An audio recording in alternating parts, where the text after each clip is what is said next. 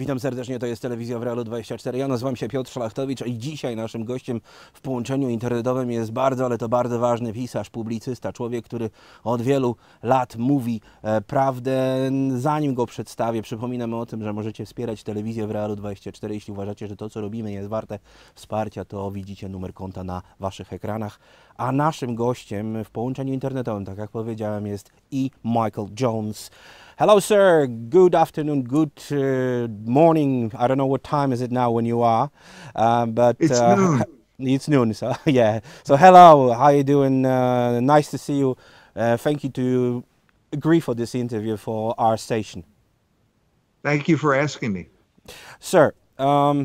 We are facing now, I would say, as a Catholic, as a Christian, the days. I wouldn't go that far, though. Days of the final days, but I would say that the beginning of,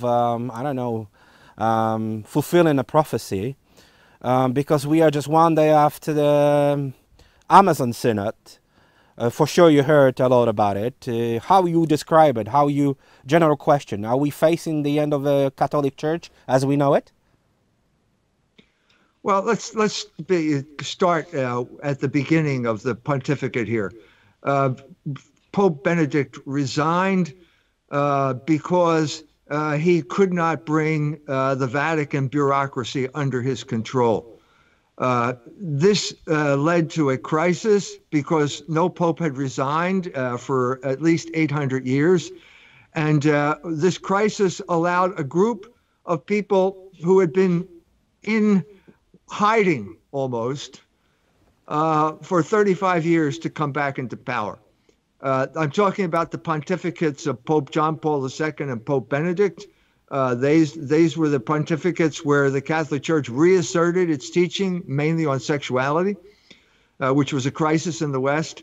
And the group in hiding was known as the St. Gallen group, named after the city in Switzerland, the diocese in Switzerland. This group represented a sexual accommodation with the American empire. That's pretty much what it meant. And these people came into power, and people didn't understand what was going on because Bergoglio, the man they chose, did not seem like someone who admired America. As a matter of fact, in later comments, it seems that he basically did not like America because he felt that it was too conservative. The crucial link here is the Jesuits. Pope Bergoglio, Pope Francis, is a Jesuit. The Jesuits in the United States of America are the cutting edge of revolution in the church right now. The revolution in the church is basically an accommodation of the American empire. And the main accommodation that they are making to the American empire is the promotion of homosexuality. So you have a Jesuit like Father James Martin, who does nothing but promote homosexuality. He creates scandal in the Catholic Church. He came to Philadelphia and gave a speech in Philadelphia. The Archbishop of Philadelphia, Archbishop Chaput, reprimanded James Martin for doing this. And James Martin said, I have more power than you have because the Pope supports what I'm doing. So that's the source of the crisis right now. Now, to get to Poland, Poland is in a very good position to deal with this. Okay, I say this because I was in Poland roughly 5 years ago. During that time, I was doing a book tour for the Polish edition of Libido Dominandi, Sexual Liberation and Political Control. This is the operating system of the American empire, the use of sexual liberation as political control.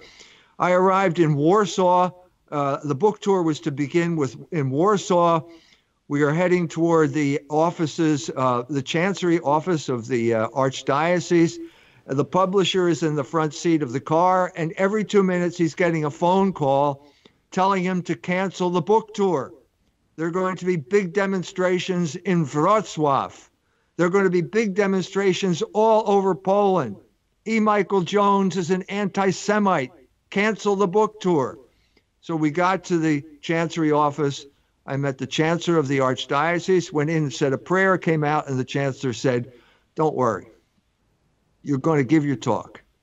And so I gave my talk in Warsaw. People lined up around the block to have signed copies of the book. We went next day to Wrocław. There were no demonstrators in Wrocław, 6 cop cars, no demonstrators. What the church, so to get back to my point, why is Poland in a good position here? Because the church in Poland has solidarity. If I had done this in Germany, first of all, I never could have done this in Germany. No one will translate my books into German. If it had come to that fact, the German bishops probably would have thrown me under the bus. They would have canceled the talk.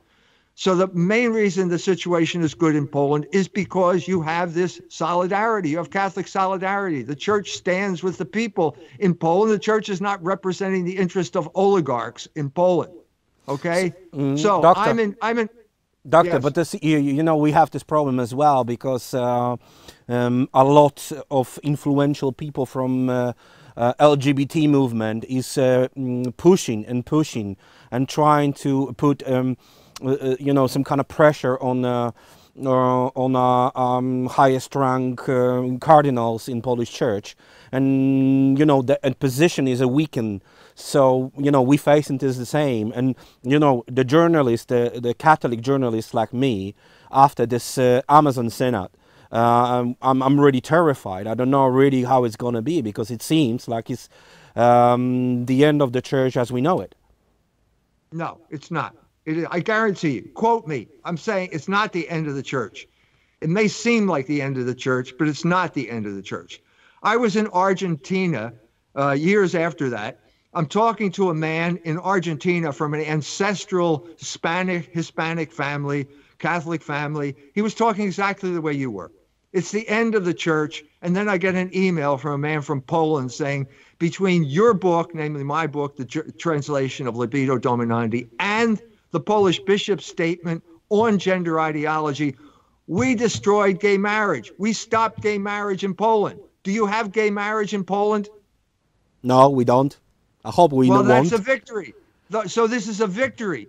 This is one of the few countries in the world that does not have gay marriage. That's because of the solidarity of the Catholic Church. So you're always, let me take, when I was doing this book tour, I would talk about the situation in Poland. And I said, there's a movie. The movie in Polish theaters right now is The Lord of the Rings. Do you remember The Lord of the Rings? Yeah, I do, remember of this course. Story? Okay, there's Minas Tirith. Minas Tirith is Vienna. Okay, Denethor is the head of the Austro-Hungarian Empire. Denethor says the West has failed. I said, this is true. The West has failed. And then the Polish audience gets upset when I say that. I mean, you mean solidarity failed? And then I said, let me explain what I mean. When Denethor says the West has failed, that's not the end of the book, is it? That's the middle of the book. Yeah. And what happened after Denethor said the West has failed? What happened? The riders of Rohan showed up and they saved Minas Tirith. What is Rohan? It's Poland. Poland, It's of course. Poland. That's a fantastic comparison. Thank you, sir. But let's talk about. Maybe you're right, because when I hear about this Amazon Synod and I hear the stories that some unknown people came into the church and took this small figures, whatever they put it there, they try to tell the Catholics that it should be there, and throw them to the Tiber River, and call themselves, I don't know what they call themselves, Christianos. So I feel some kind of hope that there is a people who see this madness and they oppose it. There's always hope. It's because it's the church, and that is the basis of our hope. The church will prevail. So there's always going to be a worm tongue out there. The worm tongue in our age is James Martin. He is spreading despair because he's promoting homosexuality. Everybody knows the Catholic Church opposes homosexuality. Why isn't someone doing something about James Martin?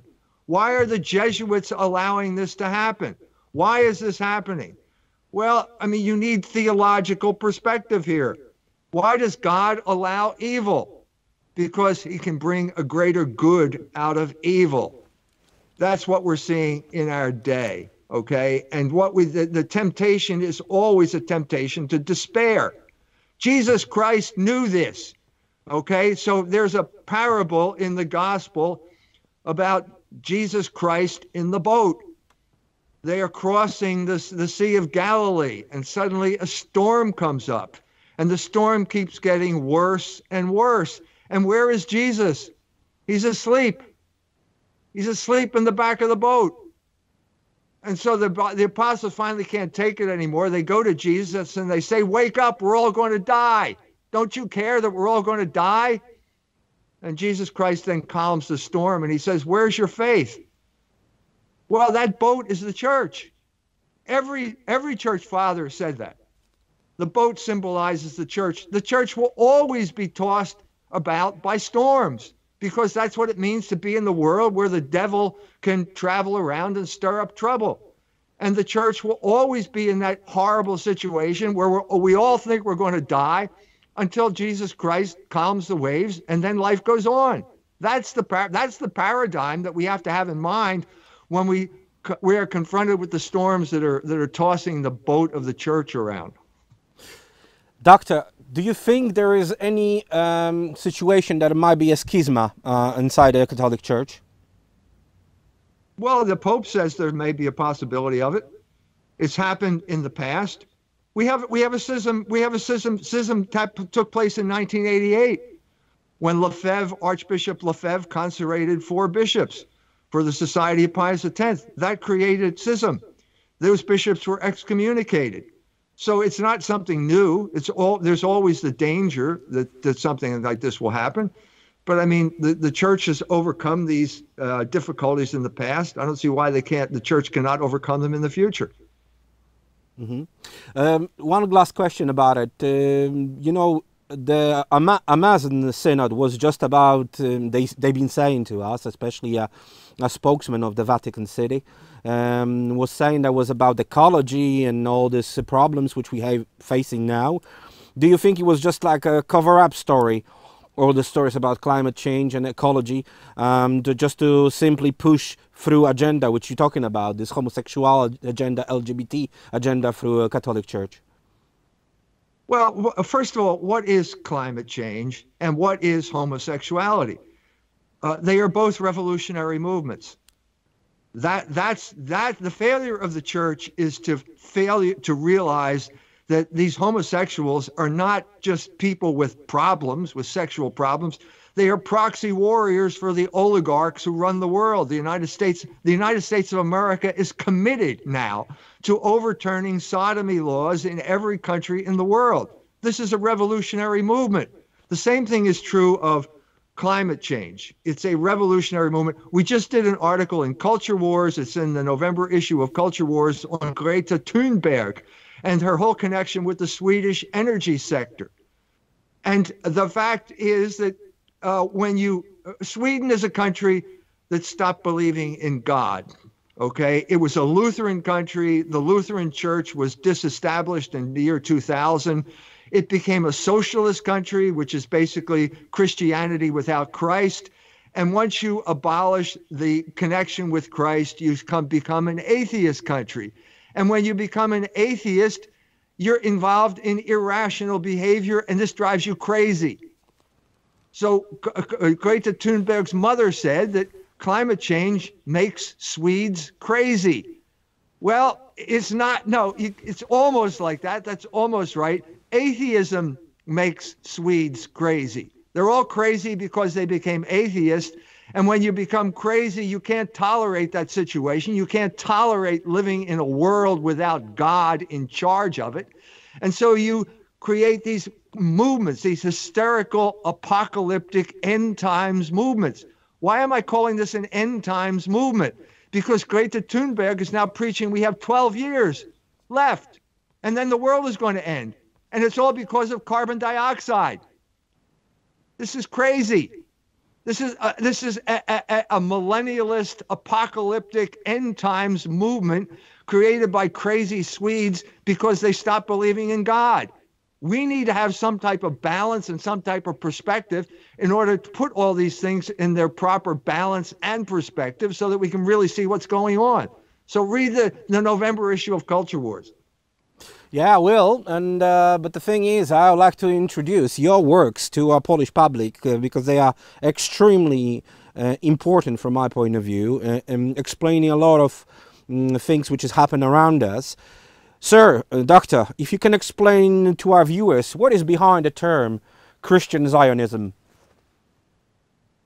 Christian Zionism was created in the United States of America by a man by the name of Scofield, a Protestant, who wrote notes to the Bible, which basically abolished the whole traditional understanding that the Catholic Church is the new Israel and that the Mosaic covenant was no longer valid. Now, Protestants always had a problem with understanding Israel because they don't understand the church. If you don't understand that the Catholic Church is the new Israel, then you're going to fall into the trap of saying that the old Israel is still in existence.